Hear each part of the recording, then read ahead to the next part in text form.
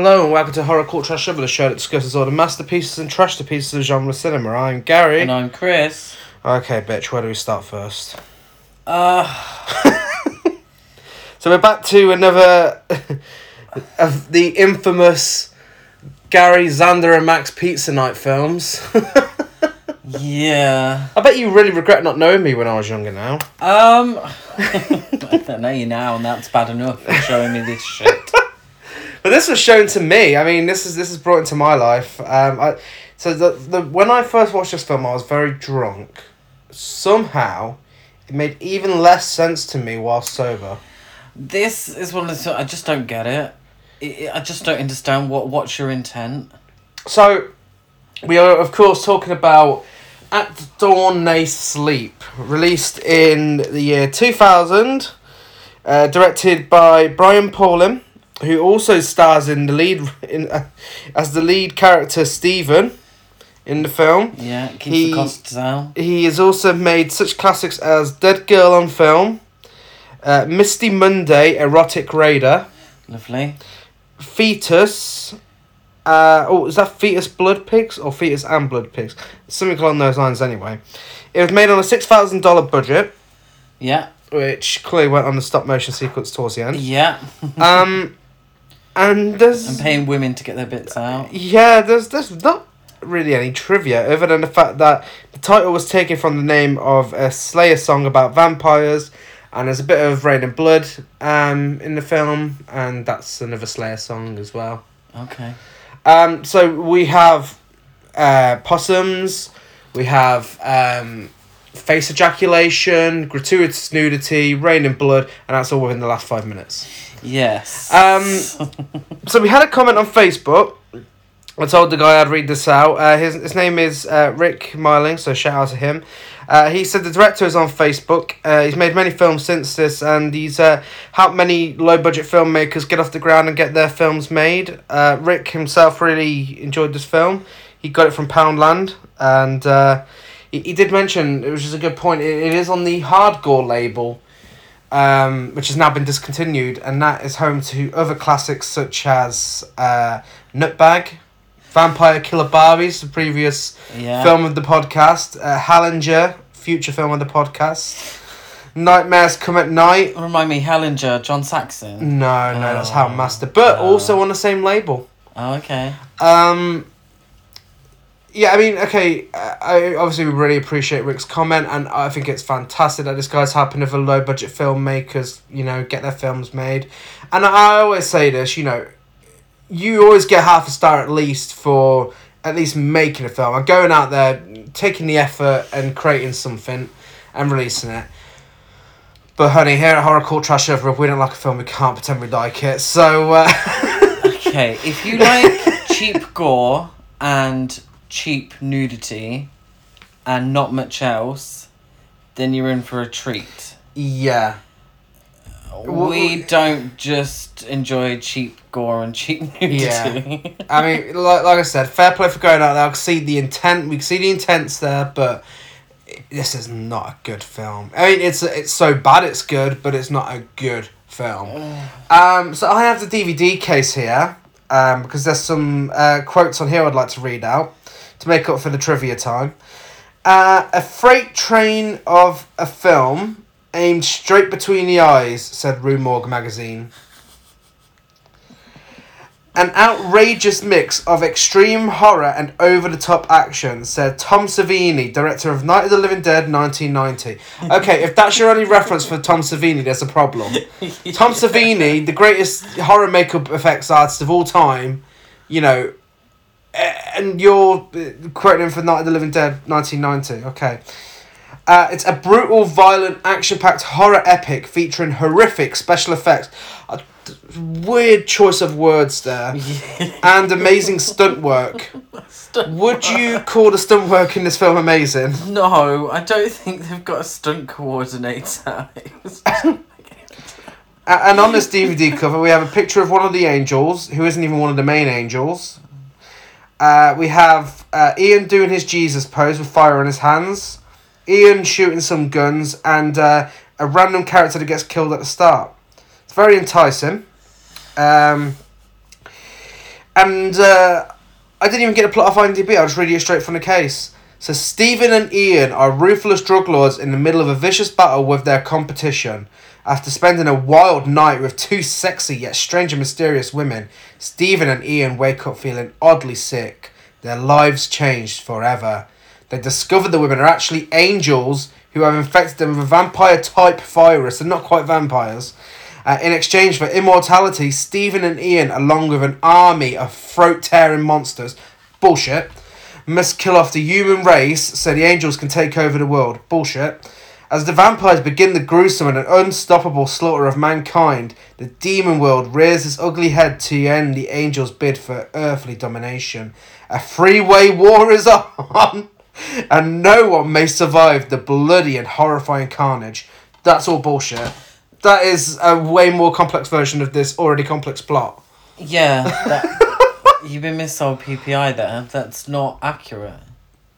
Yeah. And you'll figure out why that's not accurate now when we go through the film. But that's no, that's just not right. No. Armies. The fuck is there an army in this film? There's no army in this film. Army in this film. So we'll get into it because there's absolutely might as well. fuck all else to say. Yeah. So apparently it's brought to us by Morbid Visions Films. It was fucking Morbid Visions. Morbid, yeah. And it looks like the start of A Nightmare on Elm Street Part 5. We get some steamy body shots.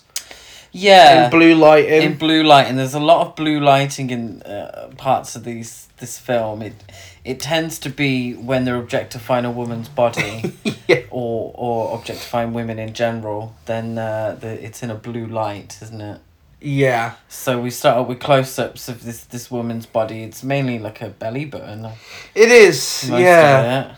And then we get our main character, Stephen, played by director Brian Paulin, standing up, pulling his trousers up, and he pays the his female companion for sex. Yeah, the close-up, I'm assuming, I don't think it's the same woman, if I'm being honest. No. The parts don't look the same.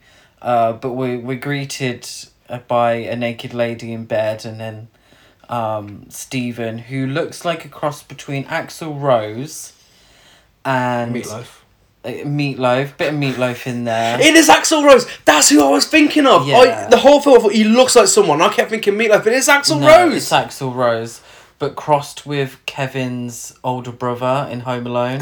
Yes. So whatever you imagine that would be, it's literally Kevin's older brother in Home Alone, the one with the tarantula and the girlfriend, in a ginger wig, long-haired ginger wig. What's really amusing about this is the fact this guy's the director, he's the writer, he's the producer, he's everything, right? And he's decided to put himself in these scenes where he gets to get off with these really big-breasted women. It's the exact same as Serial Insane Clown Killer, where the director has women saying, "Oh, you're the sexiest guy I've ever seen." Like, okay, come on, really? It's one of those where a group of friends got together and they said, "We've got $6,000. Let's make a film. What would we like to see in a film?" And we like boobs, yeah, and we like gore. We like metal. We like metal music. Let's put these three together and try and make something with $6,000. And, credit to them, they've made something. There's something here. What it is, I'm not quite sure. It's a mess. But what they've made is a $6,000 mess. So props to them. I just want to applaud them for having the balls to release it. Like, they watched this back and they gave it to a distributor. And this distributor, I said, you know what? This is good enough for release. Let's send this film out there to Poundland. To Poundland. So Stephen hasn't seen this girl around, but apparently to her he will, and her friends. He gets a call from Ian, and Ian tells him the deal's gone bad, man. And then he tells this lovely prostitute, "I've got to go. Leave!" Yes. So he boots her out. Stephen shoots someone with the biggest blood splatter. You can tell they were giving a lot of blood and they're like, okay, how can we use this? Yeah, so he goes to meet his friend Ian. And these two guys tied up. Steve just shoots one in the head. Yeah, the other one's Like, straight wearing away. a Budweiser t-shirt. Budweiser, and Steven's wondering what happened to his 20 kilos of cocaine. Yeah. The Budweiser guy thinks that maybe the scales are off, and that's why Yeah. he's 5 kilos out. He's asked if he's working for Billy Ray Douglas. Do you know who Billy Ray is? Billy Ray's a shit, apparently. Billy Ray is a shit. He is a shit. And he should be working for Billy Ray Douglas, No. trying to steal his 5 kilos of coke. He asks Ian to shut him up, and how does Ian shut him up? He shoots him. Shoots him in the Another head. big blood splatter. Yeah. So they walk into the warehouse, which we get to see again later in this film. This is the most memorable thing about this film for me. This is all I can remember from when the first time I watched it. So they walked into this warehouse, and we have a big action movie shootout. We get people jumping everywhere. Yeah. It's just like The Matrix. They're shooting at Ian and Steven. They kill the guys, and then we get some Microsoft Movie Maker, Windows Movie Maker opening credits with some heavy metal music. Yeah. Some real generic Yeah. heavy metal music.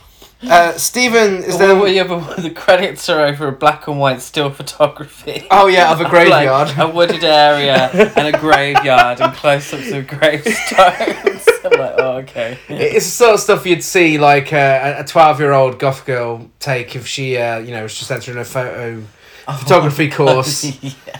for school. Yeah. It's where it looks like where all the local goths go and have their pictures taken Yeah. for photo shoots. Yeah. In front of like some Victorian gravestone. It looks like the setting of Blair Witch 2, Book of Shadows. Oh god. Question, do you prefer this or Book of Shadows, Blair Witch 2? I probably prefer this. Book of Shadows had a lot going for it and failed on every count. Yeah, they had a bigger budget. They got no excuse. At least these guys sort of started from the ground up, you know. Book of Shadows started at the top and just plummeted. Yeah, with a much bigger budget and like a whole concept to go on that they just threw out the window. So after the amazing opening credits, Stephen is backstage at a gig, and we know this because we see a close-up of a Marshall amp. Yeah, we do. The club owner, he's really pissed off because he has to keep putting on these dance nights to make money. But how does he greet Steve? He's like, hey Steve, you evil fuck. That's what he's like. We never see this bloke again, by the way. This is the only scene he's in. It's clearly a friend that wanted to be in the film. We were like, I'll give you a scene. Yeah, you own a club and there's a rock concert going on. And just tell us what you think about music. Yeah, give us some commentary on the music scene. Yeah. So you get some really unneeded commentary on the music industry, in which they use homophobic slurs to describe Metallica being gay because they get haircuts, piercings, and tattoos. Yeah. He doesn't like people who don't care about music. Yeah. And Stephen thinks he should rip people off to make more money instead of putting these dance nights on. Yeah. Well, he says that all the people that come to the dance nights, all they care about is shaking their asses. They don't care about the real music. They don't care about the real music. So, after quite a lengthy conversation about the music scene and how Metallica look like a bunch of homos, Steve, they talk about the cocaine, don't they? Yeah, and Steve admits that he killed the two guys. the club owner is absolutely fuming about this, that he killed these guys. He can't believe he did it. He cannot believe that the guy he referred to as an evil fuck did something evil. Yeah. Yeah? Yeah. Essentially. I mean, what he's on about him killing these guys? Was he on about the guys that were shooting at him as well? So is he pissed off that they killed guys that were trying to kill them? I don't know. I don't understand why he's so upset. He never really explains why he's upset. We don't really know his connection to him. Yeah. Were they regulars in his club? But he sort of justifies it, well, you know, of course they're going to sell 5 kilos of your cocaine on the side. What do you expect? Yeah. And then he storms out and says fuck a load of times. Yeah, well, he says fuck a lot during that conversation. The conversation is completely pointless, goes absolutely nowhere. You will never see this guy again.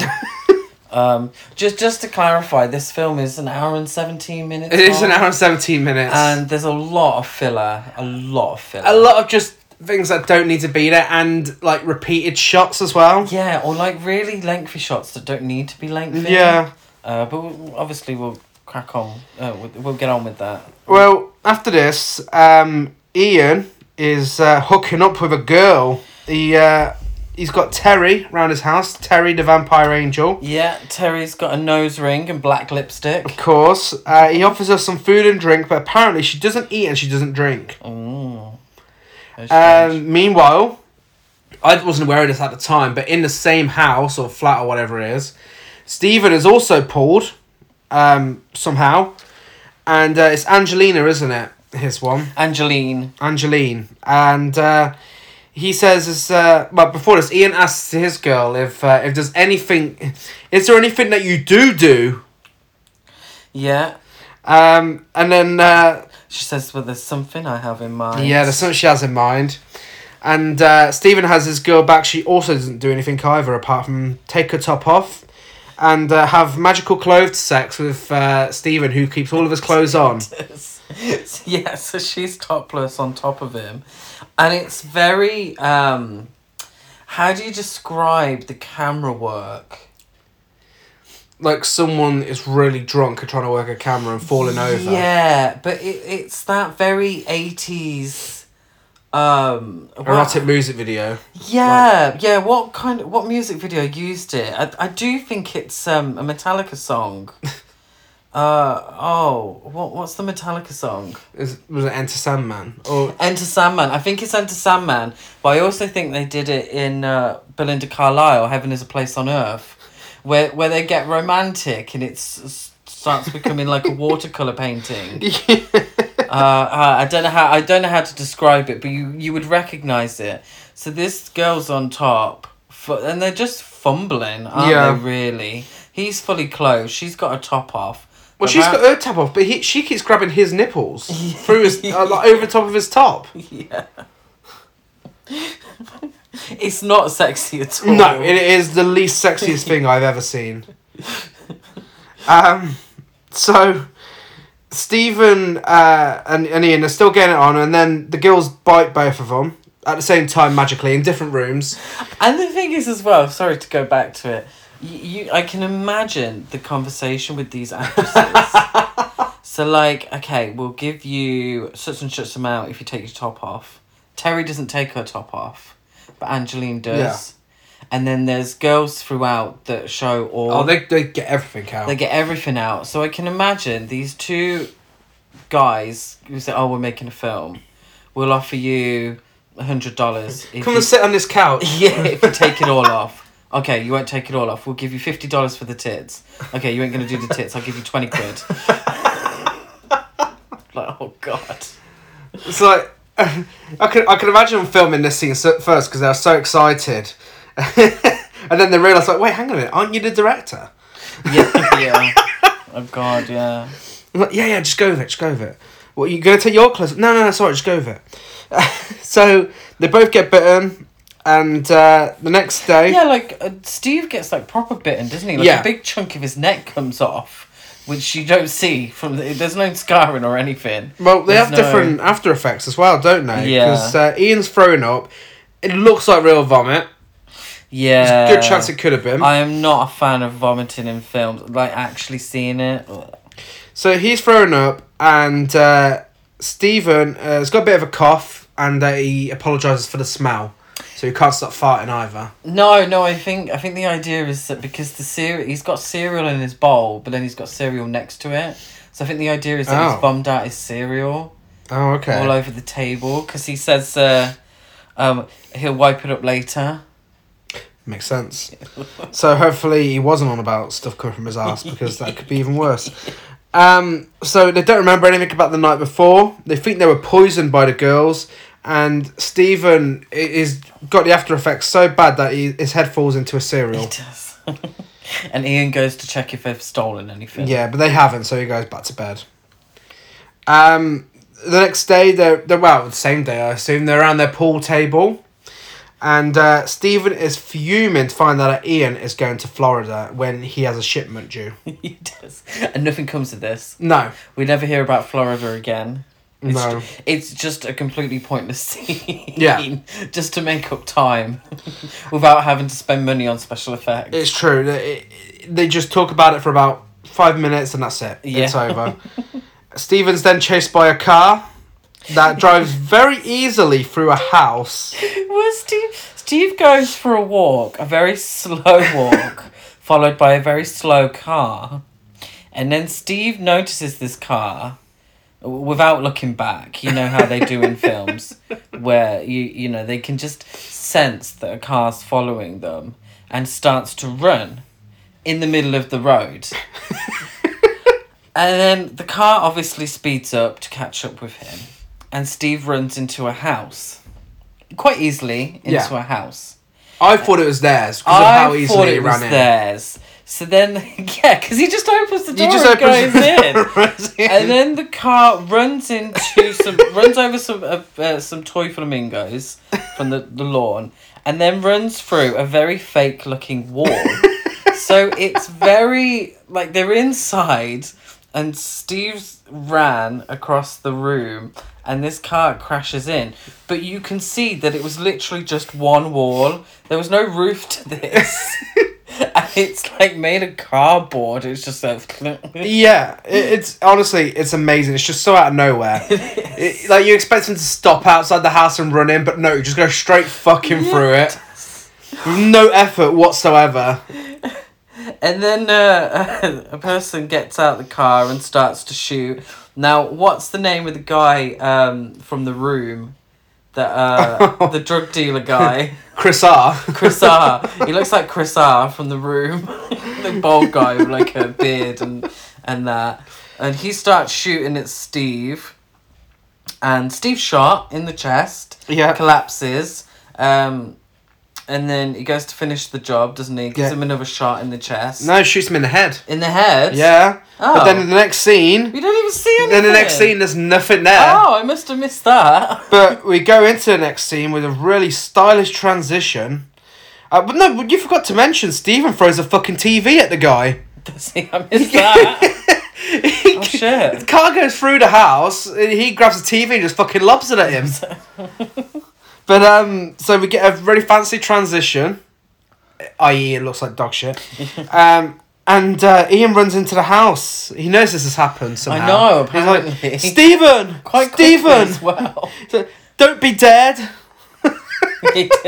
Stephen, come on, don't be dead. He helps him up, and he's like, come on, let's get out of here. These people are going to be really pissed. It can't be that pissed. They left their fucking front door I know. unlocked. I mean, how convenient that they weren't in.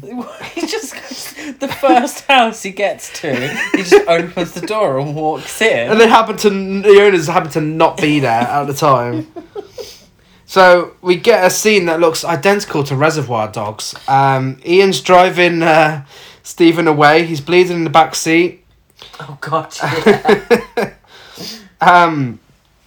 Ian realises that he knows who it was. Was it Rob was his name? Mm-hmm. So he knows it was Rob, and he's fuming because he saw him earlier that day. Yeah, so Rob is one of Billy Ray's men. Of course. That shit. And Stephen says what we're all thinking. I should be dead right now. Yeah, so Ian tells him, well, shut up, because you're not dead. You're not, sir. Shut up about it. And then they conveniently see Rob walking down the street, very pleased with himself. Oh, there he is. There he is. Just Rob's casually walking, like he hasn't got a care in the world. With a big grin on his face. And I am being funny. This is like during the day. You've just driven through someone's house. It's a suburban area, really. You know, someone's going to see it or notice. Why are you casually walking down the road?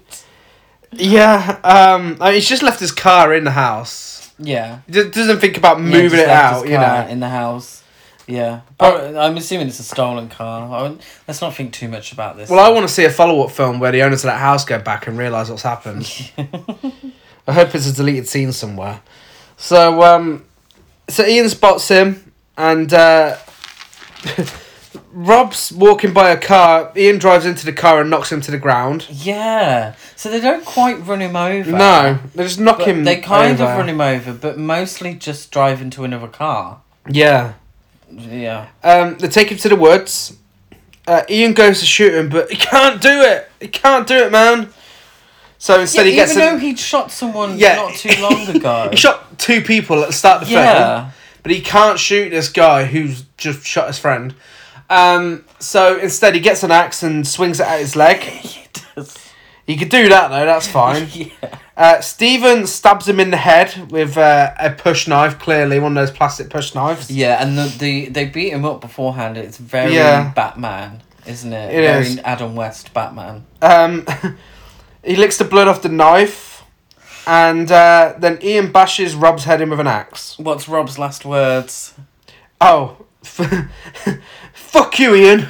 No, it's one last thing. Go fuck yourself. Oh, that was it, yeah. And he gets the axe to the head. Yeah. It kind of made a weird noise when he did it. I don't think that's how it sounds when you axe someone in the head. I wouldn't know. It sounded like an explosion. But anyway, so Ian... Probably a balloon. Ian's in the house and he says in the exact voice, "In a few days, we're going to pay Billy Ray a visit." And that's how he speaks throughout the entire film. He constantly sounds like he's dying to yawn and he's really bored. Steve only has chest pains. Yeah. He seems to have healed as well. So he's not bleeding anymore and he's only just got just a few chest pains. Yeah, I mean, well, his head healed in between scenes. Oh, God, yeah. So he goes to bed. Then Ian goes out for a walk. Because in this film, all they do is fucking go out for walks. They do, yeah. Like, whenever they've got any spare time, they just go out for a walk somewhere. I can't imagine a big brass drug dealer walking everywhere. So Ian begins to transform into a vampire in the moonlight. Yeah, he does it in a really weird way, where he's like cocooned, isn't he? So and the same happens with Stephen in his bedroom. Stephen has like goo coming from his face, whereas Ian starts like spewing milk. Yeah, but from what we've seen at the end of the film, that might not be milk. It might be semen. Ew. We get flashes of 2 blue lit women with wings. Yeah, you get to see these exact scenes of these blue lit women a lot of times. A lot, yeah. Yeah. And they haven't got their boobs out at this point. Not at this point, no. But yeah, they turn into cocoons for some reason. Yeah. Full of cobwebs as well. Well, what we get is, for some reason, we get a transition to daytime where we see them in these cocoons. And then we get a transition to nighttime again, and it's stormy, and it's Halloween, is it? It's Halloween now, We get a lot of close-ups of lit jack-o'-lanterns as well, for some reason. And then this cocoon hatches, and it's a very wet Ian. And then Steve is in a very similar state, just outside his wardrobe. Yeah, it's made their clothes disappear. It has made their clothes disappear somehow. as well. Yeah. And apparently Stephen, they can hear people dreaming. Yeah, which I didn't really get. They're both very grey, very pale looking now. And now the vampire angel, Terry, she's in the house with them. And they're having a long, deep conversation about humans being monkeys and not deserving the earth. Yeah, this is a very long, convoluted conversation. It starts with Steve saying to Terry, "Angeline, angel, I get it." And then Ian's like, "How can angels make vampires?" And she's like, "Well, you're not really vampire or whatever." Yeah, we get a lot of exposition here. Yeah, so she explains that humans are walking monkeys. Angels aren't what religion tells us they are. Jesus was just a normal bloke. And the blood of a holy man tastes best for these vampires. Yeah. So they're informed that they need to feed. Yeah, so they do this thing in... So... They're trying to say, well, are we allowed out during the day? And she says, no, but you'll be up all night feeding, so you'll sleep during the day. So, the film is called At Dawn They Sleep. Yeah. That ain't fucking true. It ain't, and we never That see ain't him. We fucking never true. see him sleeping at dawn. We never see that. We never even see them sleep after this point. But they don't sleep at dawn. They're out there in the daylight, willy-nilly, aren't they? After this, a lot of scenes happen during the day. There's a lot of scenes of them out during the day after They this. don't sleep at dawn. They don't sleep at all. But apparently they need to go out now and feed to celebrate their first night of immortality. Yeah, so they go to, they choose a church. There's a priest in there, and he's counting money for a children's fund for the church. But he says the exact words, nah, they don't need that much, and puts it in his pocket. So we know he's a piece of shit. We're being shown that he's a piece of shit. He puts about a third of the money in his wallet, doesn't he? Yeah. Then he hears a tap on the window. Stephen jumps out and screams at him and rips him open. Yeah. Ian attacks some other people in the church. But just to clarify, he hears this tapping. He says, hello, can I help you? And they're very, very long silence. Yeah. Like, it's a few minutes long, isn't it? Yeah. Where he's just sort of stood there staring into space. There's also a bloke in there as well, sleeping on the couch. Yeah. For some reason as well. I don't know who the fuck he is. So they kill all of them in church. Yeah, because then there's another, like, 2 blokes, isn't there? Yeah, I think one of them says, like, Dad! So I think that's the priest's son or something. It's difficult. A lot throughout this film, and I'll bring it up later as well. But the lighting in this film is terrible. Absolutely awful. Couldn't see a thing. Half the time, you'll find that the character in shot is half lit, so there's one quite bright light from obviously off camera, but then the rest of the scene is like pitch black, so it's really difficult to tell who's who in like a scene like this. So I don't know how many people they killed.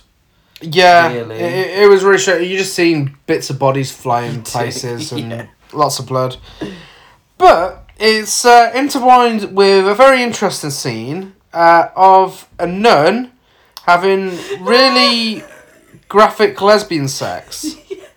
I mean, I'm convinced this was real. I don't think this was staged. No, because she was proper going down. So, I mean, her face would have been very close to the other woman's fanny anyway. Well, yeah. So this is one of the scenes that I think they were like, okay, what do we want in this film? Before they'd written a script or anything, what do we want to see in this film? I want to see a woman go down on another woman and bite her vagina off. Okay, how are we going to incorporate this into the film? We're writing the script. Let's make one of them a nun. Yeah, because we just had the priest be killed, so let's make one of them a nun. Okay, so let's make one of them a nun.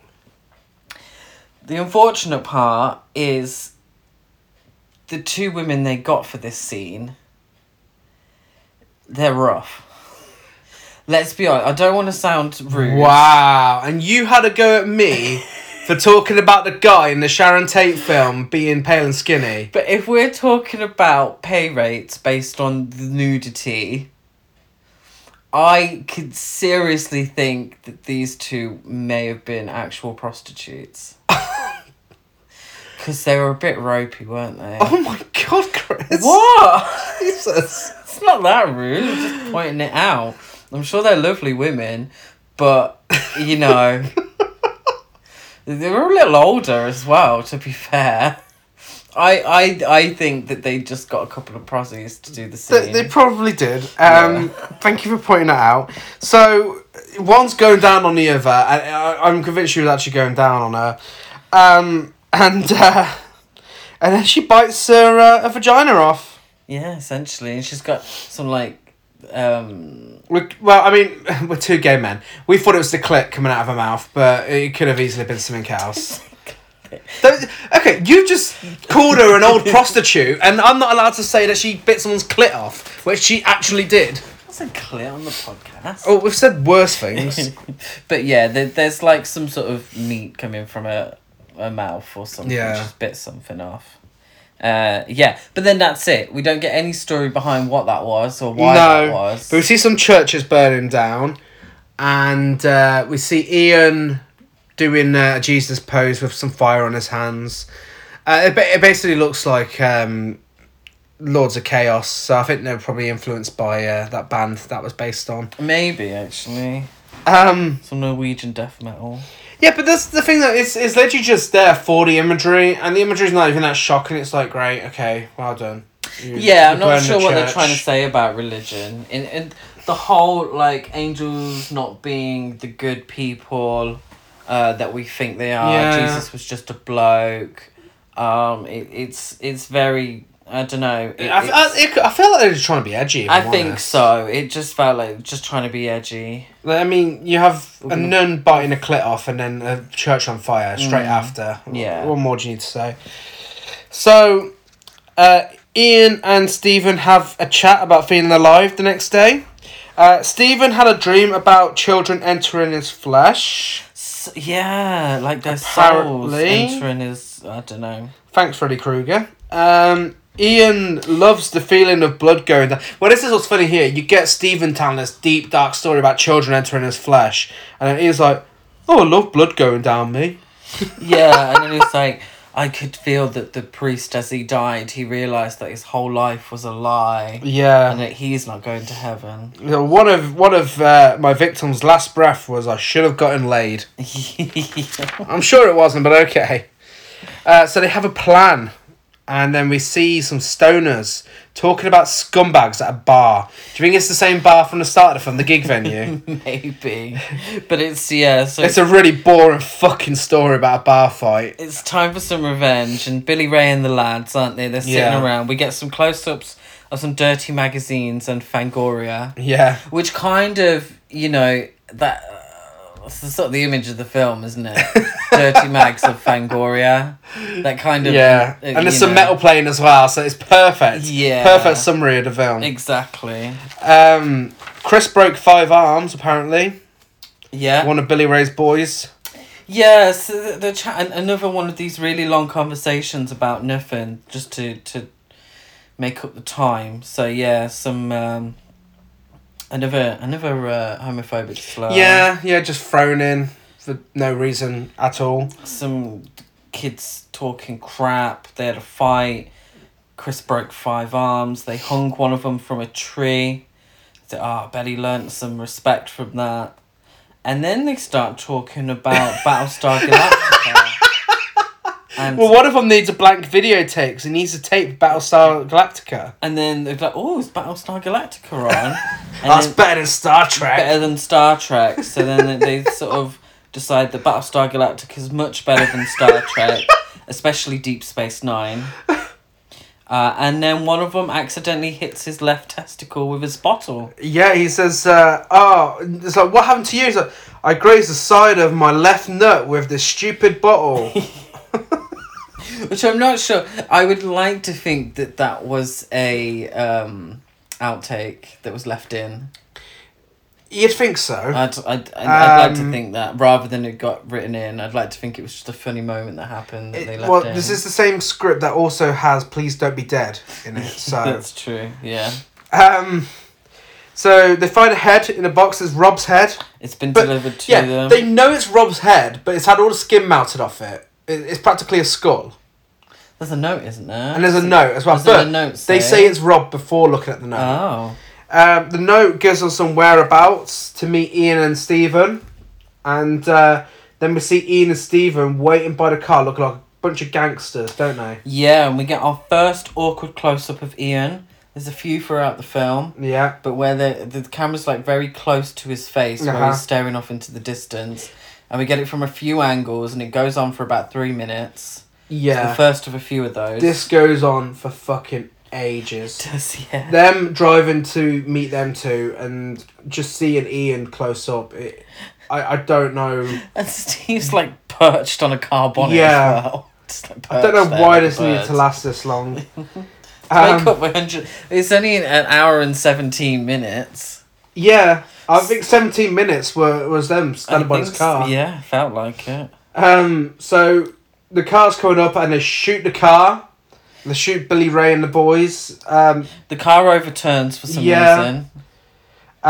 They get out and there's another warehouse shootout with more jumping. There is. More action style sequences with guns being reloaded and jumping and shooting and cool action stuff like The Matrix.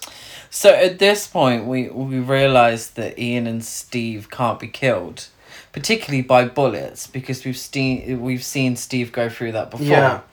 And again, Steve asks the question that the audience are asking. Oh no, Ian asks. Ian asks the question that the audience are asking is, why are we having a shootout? So what do we need these guns for? And Steven says, 'cause it's fun. Again. I'm glad it's fun for someone. It's seriously like they made a to-do list of stuff they wanted in the film. So they're like, okay, so we want one woman going down on another woman, check. We want a shootout, check. We want a head in a box, check. We want a car to overturn, check. Cool. Let's try and piece these together and make a plot. Well, Steven gets shot and acts like it's hurting him, even though we know he can get shot and survive. Ian bites one of the guys and sits next to a canister, Like a gas canister. One of the stoners shoots this canister, which only sets Ian on fire and doesn't explode for some reason. I want to be set on fire, check. Yeah, he gets set on fire and then they kill the other guys. It's never really clear what happens. It just cuts to the next scene where Steven's having a fire to celebrate killing them. He's just sat by a fire and a vampire pops up out of nowhere and she's like, Angel vampire pops up out of nowhere and she's like, I'm so disappointed in you. You can't go around doing stuff like that, and then disappears. Yeah. She says, Steve says to Steve, he's no good to them if he's in pieces. Yeah. No repeat of today's activities. And then you hear this like, and she disappears. But I don't get it. They're meant to be immortal, but Yeah. he's going to end up in pieces from a shootout. That's what I don't understand. Yeah. Yeah. And she just goes, disappears. We hear a werewolf howl, and then we see a scene taken from Rosemary's Baby. We do, yeah. Where the devil is raping one of the angels. And that's the well, let's get a devil, like a demon, like raping a woman. Check. Let's get that in there. Who the fuck thought this was okay to release? This doesn't make any sense. No. So we get these blurry shots of a naked lady. She's kind of being fondled, isn't she, by the demon? Yeah. And he seemingly goes down on her, you know. And that's intercut with a dancing naked lady with wings. Yeah. Yeah. And then the same devil confronts Stephen and tells him that he's this name that I can't pronounce. Yeah, I didn't even try to write it down. I think they just put a load of random letters together. Probably. And tells him he's the minion of the Dark Realms and he has an offer for him. Yeah. And Stephen's like, is it an offer I can't refuse? He's like, well, I mean, you can refuse it if you want. But anyway... and then he's like, well, you can refuse it if you want. And he says that Steve's skills have been wasted working for the Angels. Yeah. They only did one thing. He didn't even working for the Angels. How is he working for the Angels? All they did was kill the priests so they could eat, and then got their own personal revenge on Billy Ray and the boys. Well, we get a very long conversation about souls and angels. Yeah, so angels wanted the earth from God for themselves, and they're taking vengeance on the humans who were given earth, and they weren't given earth. Yeah. So this is enough to convince Stephen. He wants to join the House of Satan, and he has to kill one of the angels. So the devil can feed on them, and then he can unify with them. But the problem is that the devil would do it himself, but demons and angels live in different spectral planes. and they cannot see each other. Whereas Steve, because he was bitten by one of the angels, can bring the two together. So the demon wants the blood of an angel via Steve, so that he can do something to defeat the angels. Okay, come on, guys. Was this really necessary? Why? Why does this need to be in there? You're making a $6,000 budget film. You clearly just want it for blood and sex. Why? Why did this 10-minute dialogue-heavy scene need to be in there about souls and angels and devils and shit? Because it's trying to drag a plot out of something that doesn't really have a plot. I mean, if it was just a straight-up revenge film, the film would be over with. Because Billy Ray and the boys are dead. Yeah. So they have to bring in this demon angel fight or whatever, and just to make up the time. And obviously we need a long convoluted story around it to make up the time, because it's much cheaper to have two people having a long-winded conversation than it is to have another shootout or another death scene. So the devil shoves rods in Stephen's face. So yeah. He has green stuff coming out of his mouth. So he seals the deal by shoving something phallic down Steve's throat. And in his eyes. Yeah, and then Steve coughs up blood and green shit and grows fangs. Yeah. Finally has some fangs. Ian's having a look at his Laserdisc collection. No. How do we get to this though? What's the cutscene in between? It's a squirrel in a tree. And so we get a shot of a squirrel in a tree, then the sun, and then a grave, and then we're with Ian. And what's Ian doing? He's looking at his Laserdisc collection. He owns In the Mouth of Madness, great film. The Howling, another great film. It looked like a Japanese Nightmare on Elm Street. Yeah, it could have been. Potentially. He's got a good collection there. Yeah, he's half lit. Yeah, of course. So, literally one side of his face is lit. He's only admiring his collection. Doesn't want to put any of them on because then he'd have to pay copyright. I think they're just trying to show off, weren't they? Yeah. Their Laserdisc collection. So he goes for a nap. Did you ever have Laserdiscs? I never. No. I never. Remember when we saw some, we thought it was vinyl and then he brought it. We did, yeah. Yeah, we thought it was something like, oh my god, he's got some amazing soundtracks here. And we're like, didn't he say to us? He said, have you got a Laserdisc? I've noticed, have you got a player? This is at a HorrorCon. Yeah. And he was like, have you got a player for it? And I thought it was vinyl. Yeah, we've got a record player. And obviously I didn't say record, so yeah, we've got a player. And we were there like browsing through and like, oh shit, these are Laserdiscs. We look like idiots now. So we're just like, thank you. These are well cheap. These are like £2.50 each. Yeah. Like, we were just like, thank you, and then carried on. Didn't want to have to admit that we don't own a Laserdisc player. Don't know. Well, do you know what? I probably hadn't physically seen a Laserdisc up until that point. Yeah. I don't think I've ever seen a Laserdisc player, that's for certain. I think once in school they played a Laserdisc of Schindler's List. Oh, wow. Yeah. So, he goes for a nap, and one of the vampires, one of the stoners from earlier, was it Billy Ray? Mm-hmm. No, it wasn't Billy Ray at first, because Billy Ray attacks Ian and we don't see that. But one of the stoners with a beard, he is now a vampire, and he's got awful sound effects on his voice for some reason. Whenever he talks, it echoes for about a second and then it just cuts off completely. Stop. So when the characters in this film are true vampires, because it happens to Steve later on, suddenly their voice echoes. Yeah. But this dude, his voice echoes until the shot cuts away from him, and it's very abrupt because it's just sudden. It's just like echo.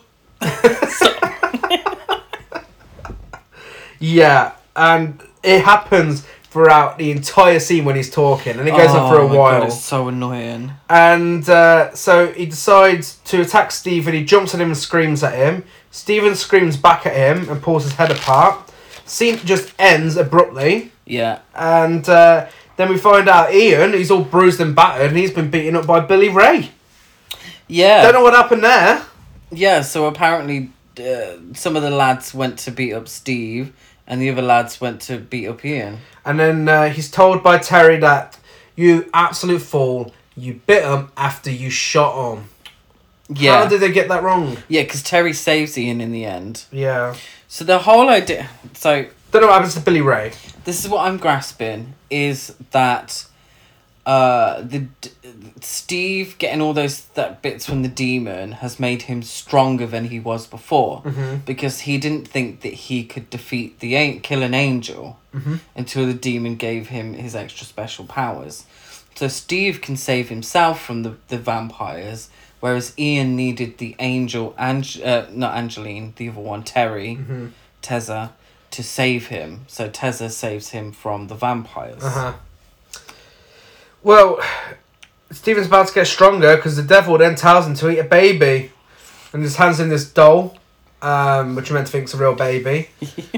And again, this is just so stupid. This is just there for shock value and whatever edgy thing you're trying to go for. It's so dumb. So he eats the baby and Ian goes for a daylight walk. I want to see a baby eaten. Check. Yeah. Ian goes for a daylight stroll to some metal. He does, yeah, some train tracks. He goes for a run and he finds a corpse on a tree. And he says, Stephen! He does. Another echo for some reason. That abruptly stops. Um, And what before that, he's when he's on the train tracks, we get another awkward close up of him for a prolonged period of time. yeah, This time he's sniffing the air. he is. Yeah. And is it Angeline is alone in the house? Yeah. So this I don't get. We cut to Angeline, the angel. The angels are fuming because the humans have inherited Earth and they haven't inherited Earth. Where's Angeline? She's in her house. On Earth. On her own. I assumed Angeline would have lived up in the blue lit clouds. Yeah. Because I'm assuming that's where the other angels live, where it's No, she's constantly blue lit. Casually on her own. Well, you would be fuming, wouldn't it? If you were constantly had a big, bright, fucking blue light in your face, you would be fuming. Well, she's on her own and she hears, Angela. And that's Stephen, because now he's got the echo. And he throws her into the bathroom. Yeah, she's like, oh shit. Well, how does she know why he's there? Yeah, so he throws her into the bathroom, crushes her chest, and there's a big blood splat, of course. But this doesn't just crush her chest. He starts at the stomach. Yeah, and then makes his sort way of up. works. So it's like he's giving CPR to each part of her abdomen. So he starts at the stomach, but each time there's a crunch of bone. She reacts exactly the same to each crunch. And each crunch sounds exactly the same. Yeah. And he's working his way up until seemingly she's splattered and there's a big splat across the wall. The angels find her and they're fucking absolutely fuming.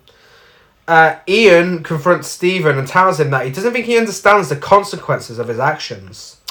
Yeah, so when Ian was talking to Terry, he said, oh, I haven't seen Stephen in 4 days since the shootout.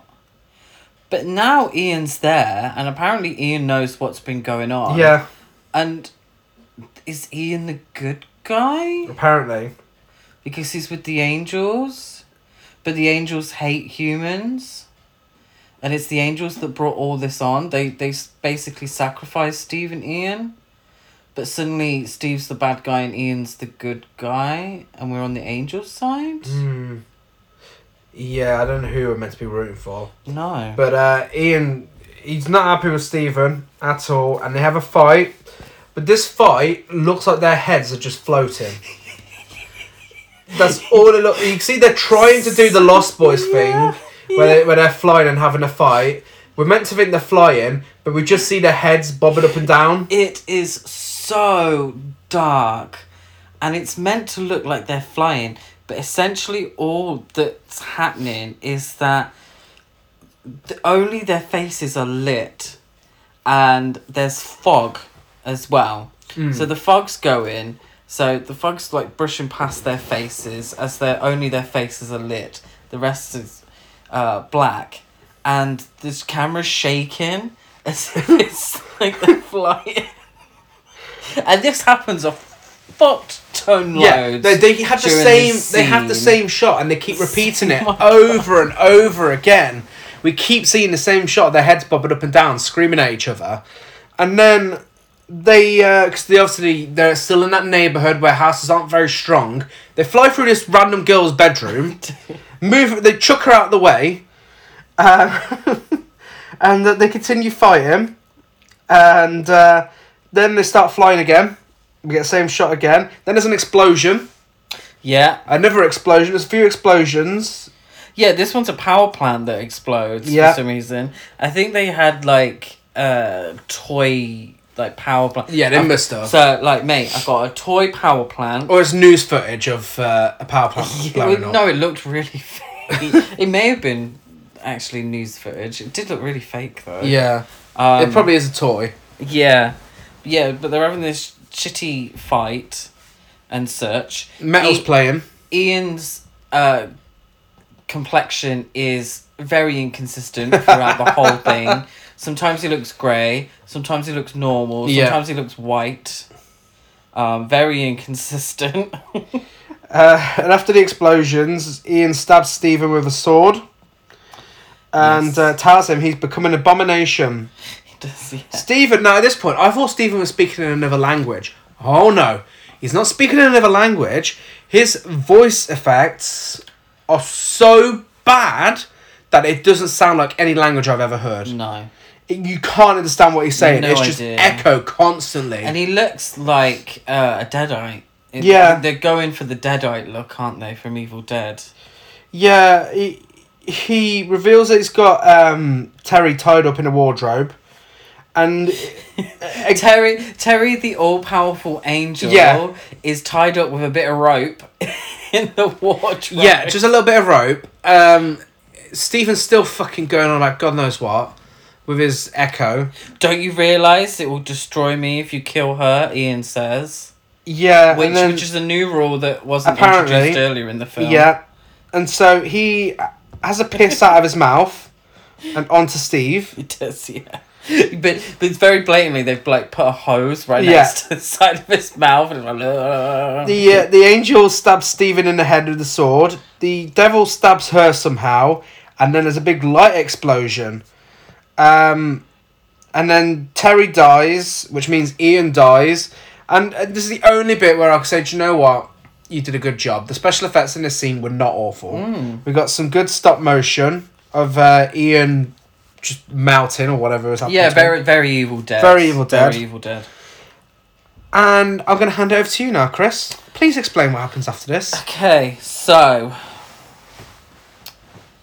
it finishes. This scene finishes with Terry saying, "Looks like my time is up, and I'm sorry to say you're coming with me."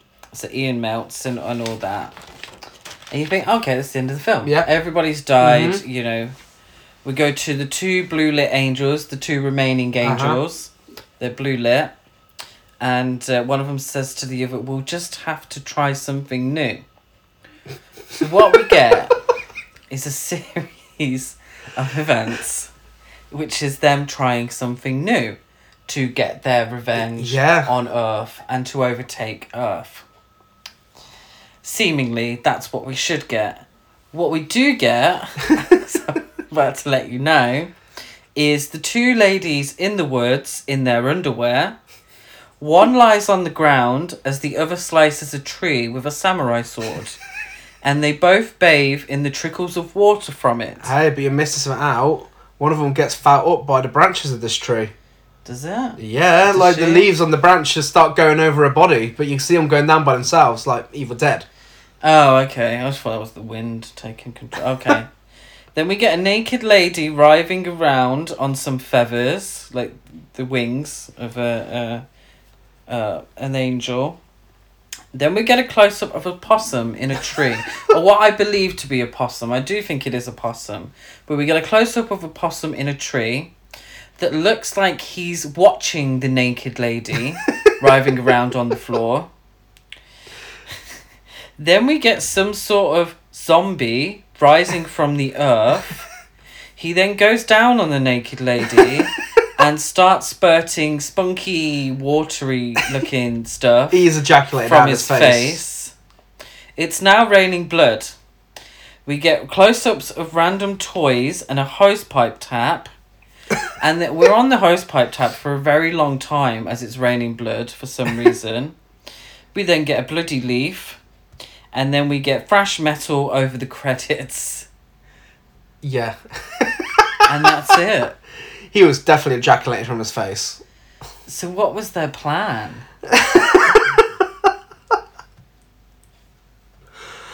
I know you say I over-exaggerate a lot, but that has to be the most confusing 5 minutes in cinema history. I don't know what was happening. What was the plan? A zombie apocalypse? Is that what they were doing? I don't even know. I don't even know if they knew themselves. Why would they cut in a tree that started leaking Yeah. and that somehow brought someone back to life who spunked out of his mouth and then that made it rain blood? Okay, again, they had that checklist. They must have had the checklist. Okay, we need a possum in the film. Well, we want a zombie. Yeah. And we want raining blood. Yeah, because Slayer. Yeah, we want raining blood. And you will want a possum in there. Oh, no, it's like, mate, I got some footage of a possum a few weeks back. How can we get this into the film? We need to make this up to an hour and 17 minutes. Well, what's the possum doing? He's in a tree. He's in a tree looking down. Okay. We'll get a naked lady on the ground and it'll make it look like the possum is having a good old time watching this naked lady writhing about on the floor. Brilliant. We need to show ejaculation, but we can't show it coming from a dick because we won't get it released. Yeah. Let's do it coming from his mouth. Yeah, let's get some jizz in there. Yeah, cool. So that's At Dawn They Sleep. Spoiler alert, at dawn they don't sleep. At dawn they really don't sleep. They don't. I mean, what can you say? I think, okay, it's not a good film. It makes very little sense. It's very incoherent. It's very inconsistent with its acting. It's iffy in its views of women. It's, there's quite a few homophobic slurs in it as well. Completely unnecessary homophobic slurs. But you can tell it's been made by people who have a love for the genre. Who like we are, who would sit there and think, I got $6,000. These are my favourite films. Yeah. Can I take anything from these films and make a cool picture? I love horror films, I love naked ladies, and I love heavy metal music. How can I bring my three loves together in one for $6,000? Now, this ain't even close to a good film. No. But it has some heart in there. It does. You can see that they're genre fans and, it's not a dry film at least. Yeah. At least if you're going to go balls to the wall, then I want some good gore. If I was a straight guy, I would have appreciated the nudity throughout the film. Yeah. Credit where it's due. It's just, I don't know. And it's laughable. I wouldn't watch it again. It is laughable. There's fun to be found with it for the wrong reasons. Yeah, it's a trash to piece, really. Yeah, it is. And that's what we're here for. So you did your job by not doing your job. Congratulations. So, I think if it was a bigger budgeted film and turned out, and if that was the plot, just on a bigger budget, then it'd be like, okay, you fucked up, mate. Yeah. You're like, no, you got it all wrong. But if you're only on $6,000, you know, very ambitious. And very the ambitious. majority of that's gonna be on getting the naked ladies involved. It is true. So that's At Dawn They Sleep. I mean, if you've seen this film by any chance, let us know. Thanks, Xander, for the recommendation, as always. So, next week, we have a very special double feature for you. Of course, over the years, Ed and Lorraine Warren have had many paranormal cases famous to the world, and as you know, big budget films have been made about them in the Conjuring franchise. We are not talking about those films. Oh no. We are talking about their rip-off films. We have a double feature of American Conjuring and Mandy the Doll next week for you. And Chris is so excited to sit through these films. Now, these are the kind of films I'm talking about that they from what I've seen, they look like they're boring as fuck. And they're made from a cash grab point of view rather than a film like At Dawn They Sleep, which comes from a love of the genre. Yeah. These look like, okay, we've seen these two films make good amounts of money. Let's make a real cheap shit rip-off and hope that someone's grandma gets confused in the DVD store and accidentally picks this up. Yeah. Or, you know, somebody's pissed after a night out on Netflix or whatever the streaming service is and accidentally puts this on. Amazon Prime. Fucking hell. Amazon Prime has the best shit on there. Like, I mean, well, Amazon Prime or has some like worst. really random stuff as well. Yeah. Yeah, I knew straight away this would be on there. Like, but anyway, that's next week. Yes. So in the meantime, talk to us on social media. Horror Court Trash on Twitter. Horror Court Trash over on Facebook and Instagram. We're still working on Spotify. But in the meantime, if you're on iTunes, rate, review, and subscribe, like, follow, and everything else. I'm DeadGaz92 on Letterboxd. Gazmo205 on Instagram. GazCruise92 on Twitter. I am Chris Barker 823 on Letterboxd, Instagram, and Twitter. And we'll see you same time, same place next week. Bye.